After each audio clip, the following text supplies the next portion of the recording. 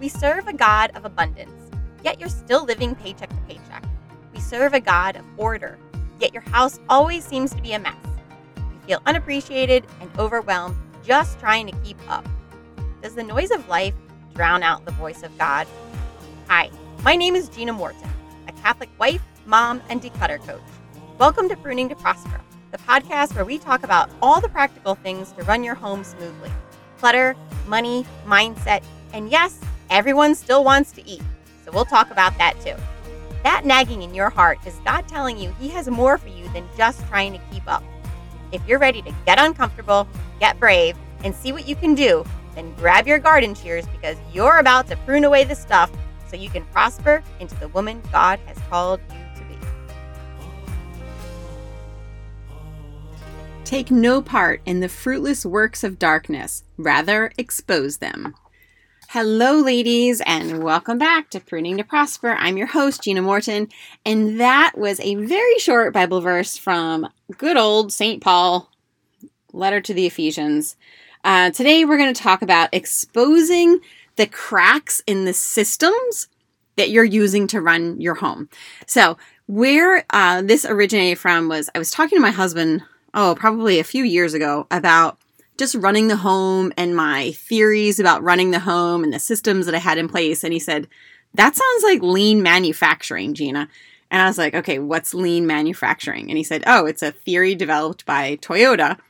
And it's about being the most efficient company to essentially, have the highest profits. And I was like, So I think I've just put this off.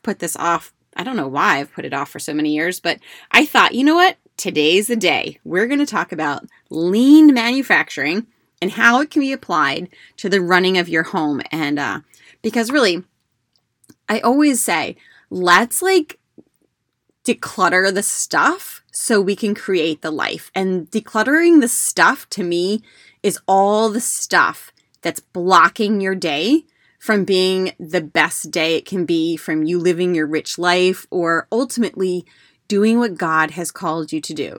All these excuses, all these practical things that are blocking your way, let's talk about them today and how we can try to figure out which one applies to our house and see how we can undo it or at least modify it in some way.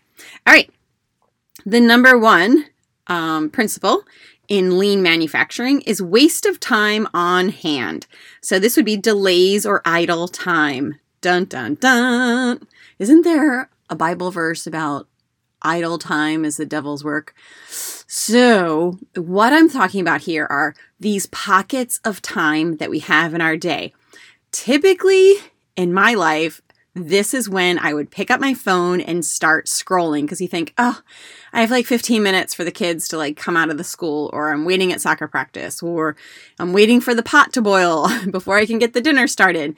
Well, these little pockets of time are perfect opportunities to get some things done.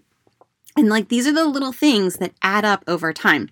So maybe you want to do okay, this is a weird thing about me. Sometimes I'll just do leg lifts in the kitchen, or, just little exercises as I'm waiting for the pot to boil, or I will read a book. So it's kind of I look forward to the water boiling because I get to read a good chapter or something like that, but it prevents me from scrolling.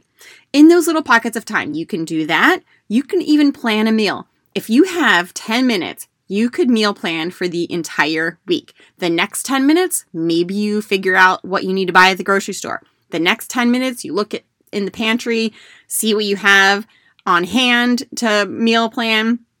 In 10 minutes, 15 minutes, you could probably fold a basket of laundry. You could probably log onto the computer and pay some bills. You can write that card for that friend who just lost a loved one and get that in the mail. You could declutter one drawer. There is so much we can do in these little pockets of time. Let's not waste them. Number 2, waste of transportation. This is the moving goods or materials from one place to another unnecessarily. So, how many of you move clutter from place to place? I know. It's like, I want to eat dinner, so let's move this clutter off the kitchen table and onto this sideboard. And then when we need to have the sideboard, we move it back over here, or we move stuff from the chair in the bedroom to the floor. I know. I've been in your homes. Let's stop doing that. If you're moving clutter from place to place, either stop and give it a permanent home in your house or give it away. So give it a home or give it away. Those are your two choices, all right? If it's not worthy enough to have a home in your home, then you don't need it. And I always say to my clients that it should be so easy to find things in your home that even children down to like 2 years of age should know exactly where you keep most things. Now, they're not going to know exactly in your bedroom, but for instance, they should know, where do we keep the forks and knives to set the table? Where do we keep the crayons? Where do we keep books that we read before bed? Like, there should always be a little home within your home for all the things. And if there isn't, consider getting rid of it. Number 3, waste of processing. This happens when a poor process or tool results in more processing than is necessary. All right, so this is when you've set up systems and you think you're on the right track, but it's just not working. This is what I typically see in overcomplicated routines. So if your routines involve 15 different steps to get things done or to get your kids to come home from school and they need to do this, do this, do this, do this, do this, do this before they can actually like sit down and have a snack, it's probably too much. Okay, so you got to figure out, where can we cut back on these complicated routines. If you've got a complicated cleaning routine, if you're using 15 different products and that means that you need to keep track of each of those products and how much you have remaining, let's see how you can simplify that. See if you can't reduce the products that you use down to like 1 or 2 things, and can they be used anywhere in the house? What about your cleaning of your body? Like, are you using 15 different shampoos and bodies? Like, what does your shower look like? Like, can you simplify it? Can you simplify your makeup routine, your hair routine, any of those kind of things? Can you simplify your meal routine, your meal plans? I personally love to cook and I love to shop and I love to look at my cookbooks. So typically we'll have about, I'd say 20 different meals a month. But when I first get my clients started on meal planning, we just do 5 meals. And we repeat until they get into the habit. And the less meals you have planned for, the easier it is to know how much of that food you have in your house. And you can also take advantage of sales to stock up. So if you know that you're having meatloaf every Tuesday and you know it's a pound of meat for your family to eat, well, then you know you need 4 pounds of meatloaf for the month of November. Okay? Simple as that. Easy peasy. I just meal plan for you. Okay. And also with your budgets too. If your budget is like super complicated and it doesn't make you want to sit down and actually look at it, then see where you can simplify the budget. I'm going to be doing an episode on this shortly about credit cards versus debit cards, but we've made a little change that I'll tell you, I've gotten my bill paying system down to about maybe 10 minutes per month. All right, I'm loving it. Number 4, waste of excess inventory. This is the purchasing of materials ahead of demand. So you're buying things before you actually need them. Let's cue the end of season sales at, say, Old Navy or Target or Costco. Let's stick with the clothing, okay? Whether it be for yourself or your kids, you see a sale, you can't resist, you buy the things. But then fast forward to the season that those clothes are appropriate, and perhaps your child is not that size. Perhaps your kid doesn't even like the things. We've had a lot of that in our house where even if the kid is with me buying the clothes, as soon as the tags come off, they're like, I don't really like it. It's itchy. And I'm like, oh my gosh. So you're saving all these things, or you're accepting hand-me-downs from friends, okay? Maybe it's not that you're purchasing things. Maybe you're just accepting hand-me-downs and your house is just overrun with stuff that you don't necessarily need or you don't need it yet. So I've got episodes on how to deal with hand-me-downs and stuff, but pretty much always keep a list of what your kids actually need and try not to buy more than you need. And if you have like, okay, so let's say you're at Target and there's a sale going on and you can get 5 pairs of leggings for $10 and you're like, oh my God, this is great. What a great deal. You don't know if your kid's going to fit them. You don't know if they're going to like them, whatever. Take that $10 and tuck it away. And if you say, well, I was going to put it on my credit card, so I don't really have the $10, then walk away. Why are you buying stuff on a credit card that you don't even have the money to pay for? So assuming you have the cash to pay that $10, take it and set it aside. And that way, when your kids come to you and they say, I need to wear something green to school tomorrow, you can say, okay, let's take this money. We'll go out to Target. We'll buy something green, or I'll go on Facebook Marketplace. I'll buy something green.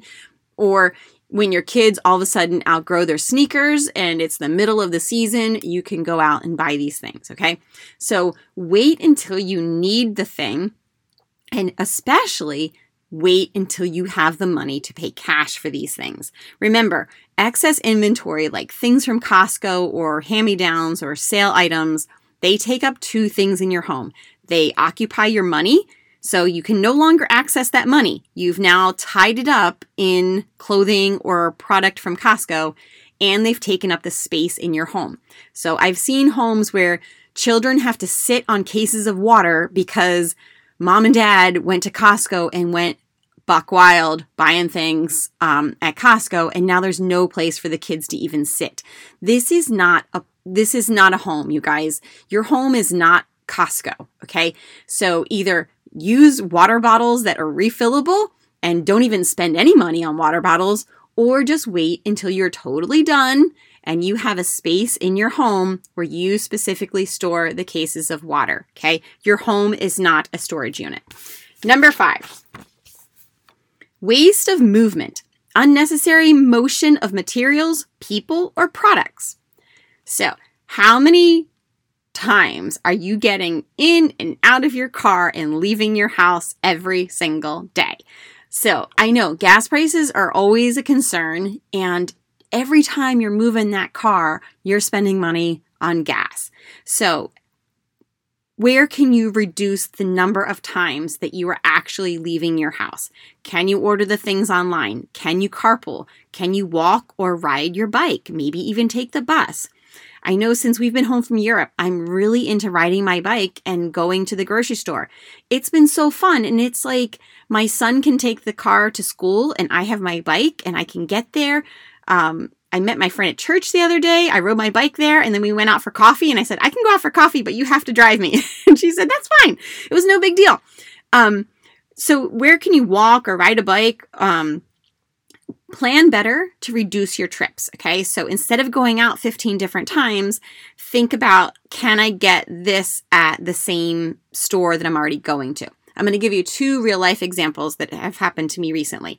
I used to buy my dog food at a separate pet store, but it was a little bit of a pain and out of my way. And as soon as the dog ran out of food, I'd be like, oh gosh, I have to go get her dog food. Well, I would earn points and I would save money and all that stuff. And that's why I continued for years to buy it at the dog store. But they carry the same exact brand in my grocery store. It's about $5 more, but you know what? It saves me a trip. So that $5 is well worth it to me because I'm not taking my car out one more time. And every time you take your car out, I hate to be negative Nelly, but you're risking something happening to your car. Or, you know what I mean? Like I had a little friend in my life, one of my little nieces, she went out to get Starbucks and crashed her car. And it's like, well, that was a very expensive cup of coffee, wasn't it? Not to say that you can't go get coffee or you can't do those things, but just try to reduce how many times that you're actually going to the stores. The other thing happened just today. We have an entire house salt water, water softener system. So it kind of like makes all the water throughout my house softer. So all the water from my dishwasher, my washing machine, the shower water, all that stuff is like, it's softened because we have very hard water. but we have been out of salt for I don't know how long. It's been on my chalkboard to go buy the salt because I buy it at Home Depot. But I'll tell you, I have zero motivation to go to Home Depot. I just don't like it. I don't like the vibe of the whole place. It's huge. Unless I'm there to just walk around. I love just walking around without any agenda. But my life is getting busier and I just don't have the time and it's out of the way. There's really nothing convenient for me to go to Home Depot. So guess what? Today, after having a little bit of a spat with my husband about the salt, I went to the grocery store and I was like, you know what? They sell similar salt here at the grocery store. It's a little bit more expensive, maybe by $1 a bag, but you know what?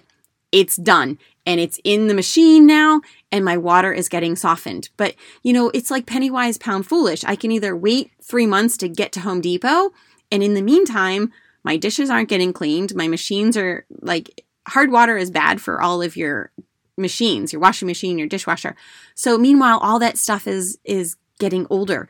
You know what I mean? So it's better just to spend the extra dollar and get it in the grocery store where it's convenient. So that's my new thing I'm going to be doing. Okay. Number 6, waste of making defective products. So the effort involved in inspecting for and fixing defects can be avoided by building quality into the system.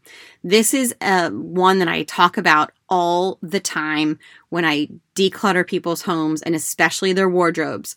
Buy less, but buy better.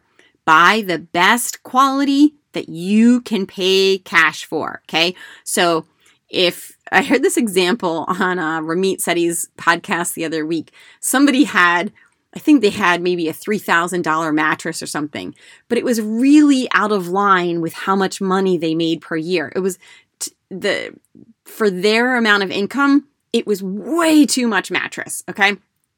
So, they deserve to have a good quality mattress, but you have to be able to afford it. Okay. So don't just say like, well, we deserve the best quality, we're going to go buy the top of the line mattress. No, you have to keep it in line. But as far as like furniture goes, I always say it is better to go to an estate sale or go to a secondhand store and buy good quality furniture. Look for dovetailed drawers. Look for solid wood. This is way better quality than what you're going to buy at Target or IKEA. Those things are not meant to be heirloom pieces. They're meant to be just kind of transitional pieces that you're going to have for a period of life, and they assume you're going to get rid of them and move on to another new sofa every 5 years.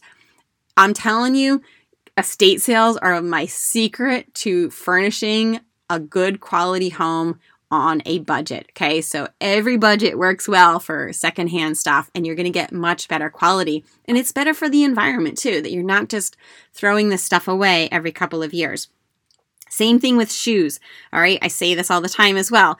Buy your kids good leather shoes that you can pass down because you'll probably get maybe 2 or 3 little girls out of the same pair of church shoes if you buy a good pair. And people always say, well, I can't afford $50 or $60 for a pair of shoes. But I'm like, yeah, but we just put 6 pairs of shoes in the donation bin. And that was probably $70 or $80 worth of shoes. But they were cheap little shoes that they only wore for a few months and then they fell apart. Okay, so buy the best you can buy. Save up for it as long as you're paying cash for it. Same with clothing for yourself. Buy the best clothing you can buy because it's going to fit you better and it's going to last better versus buying things that are fast fashion. Lastly, the waste of underutilized workers. Not balancing capacity effectively, underutilizing some team members while overburdening others.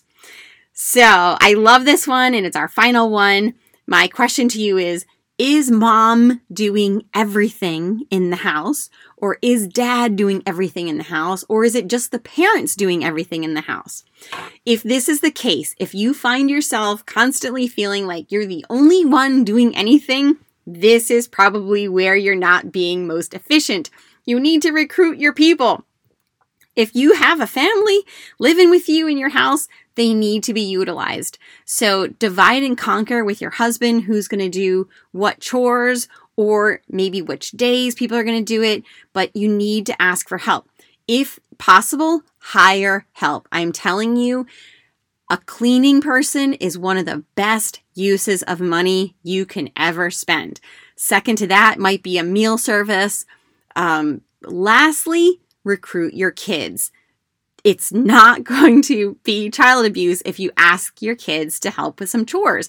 This was a thing that went down last night in my house because I was getting this way. I was feeling like I do everything. And I thought, it's my own fault because I don't ask my kids to help. They are always more than willing to help. When I ask them, I just don't. I always just think, I'll just do it myself. I can do it better myself. I can do it faster myself. But really, I'm driving myself crazy.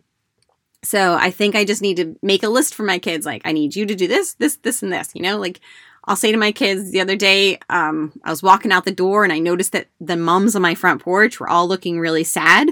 So I stuck my head back in and I said, could somebody please water the mums before I get home from the grocery store? And they're like, yeah, I'll do it. No problem. I'm like, great. Like, off my plate. Okay. So ask your family for help and give your kids age appropriate tasks that they can do. Remember, this is all life skills. We're not trying to raise them up in this pampered world where mom and dad do everything for them. You're giving them life skills, teaching them how to do their laundry, how to pick up their mess. And again, if it's taking them too long or you feel that you're losing your temper, then it's simply too much stuff for a child of that age.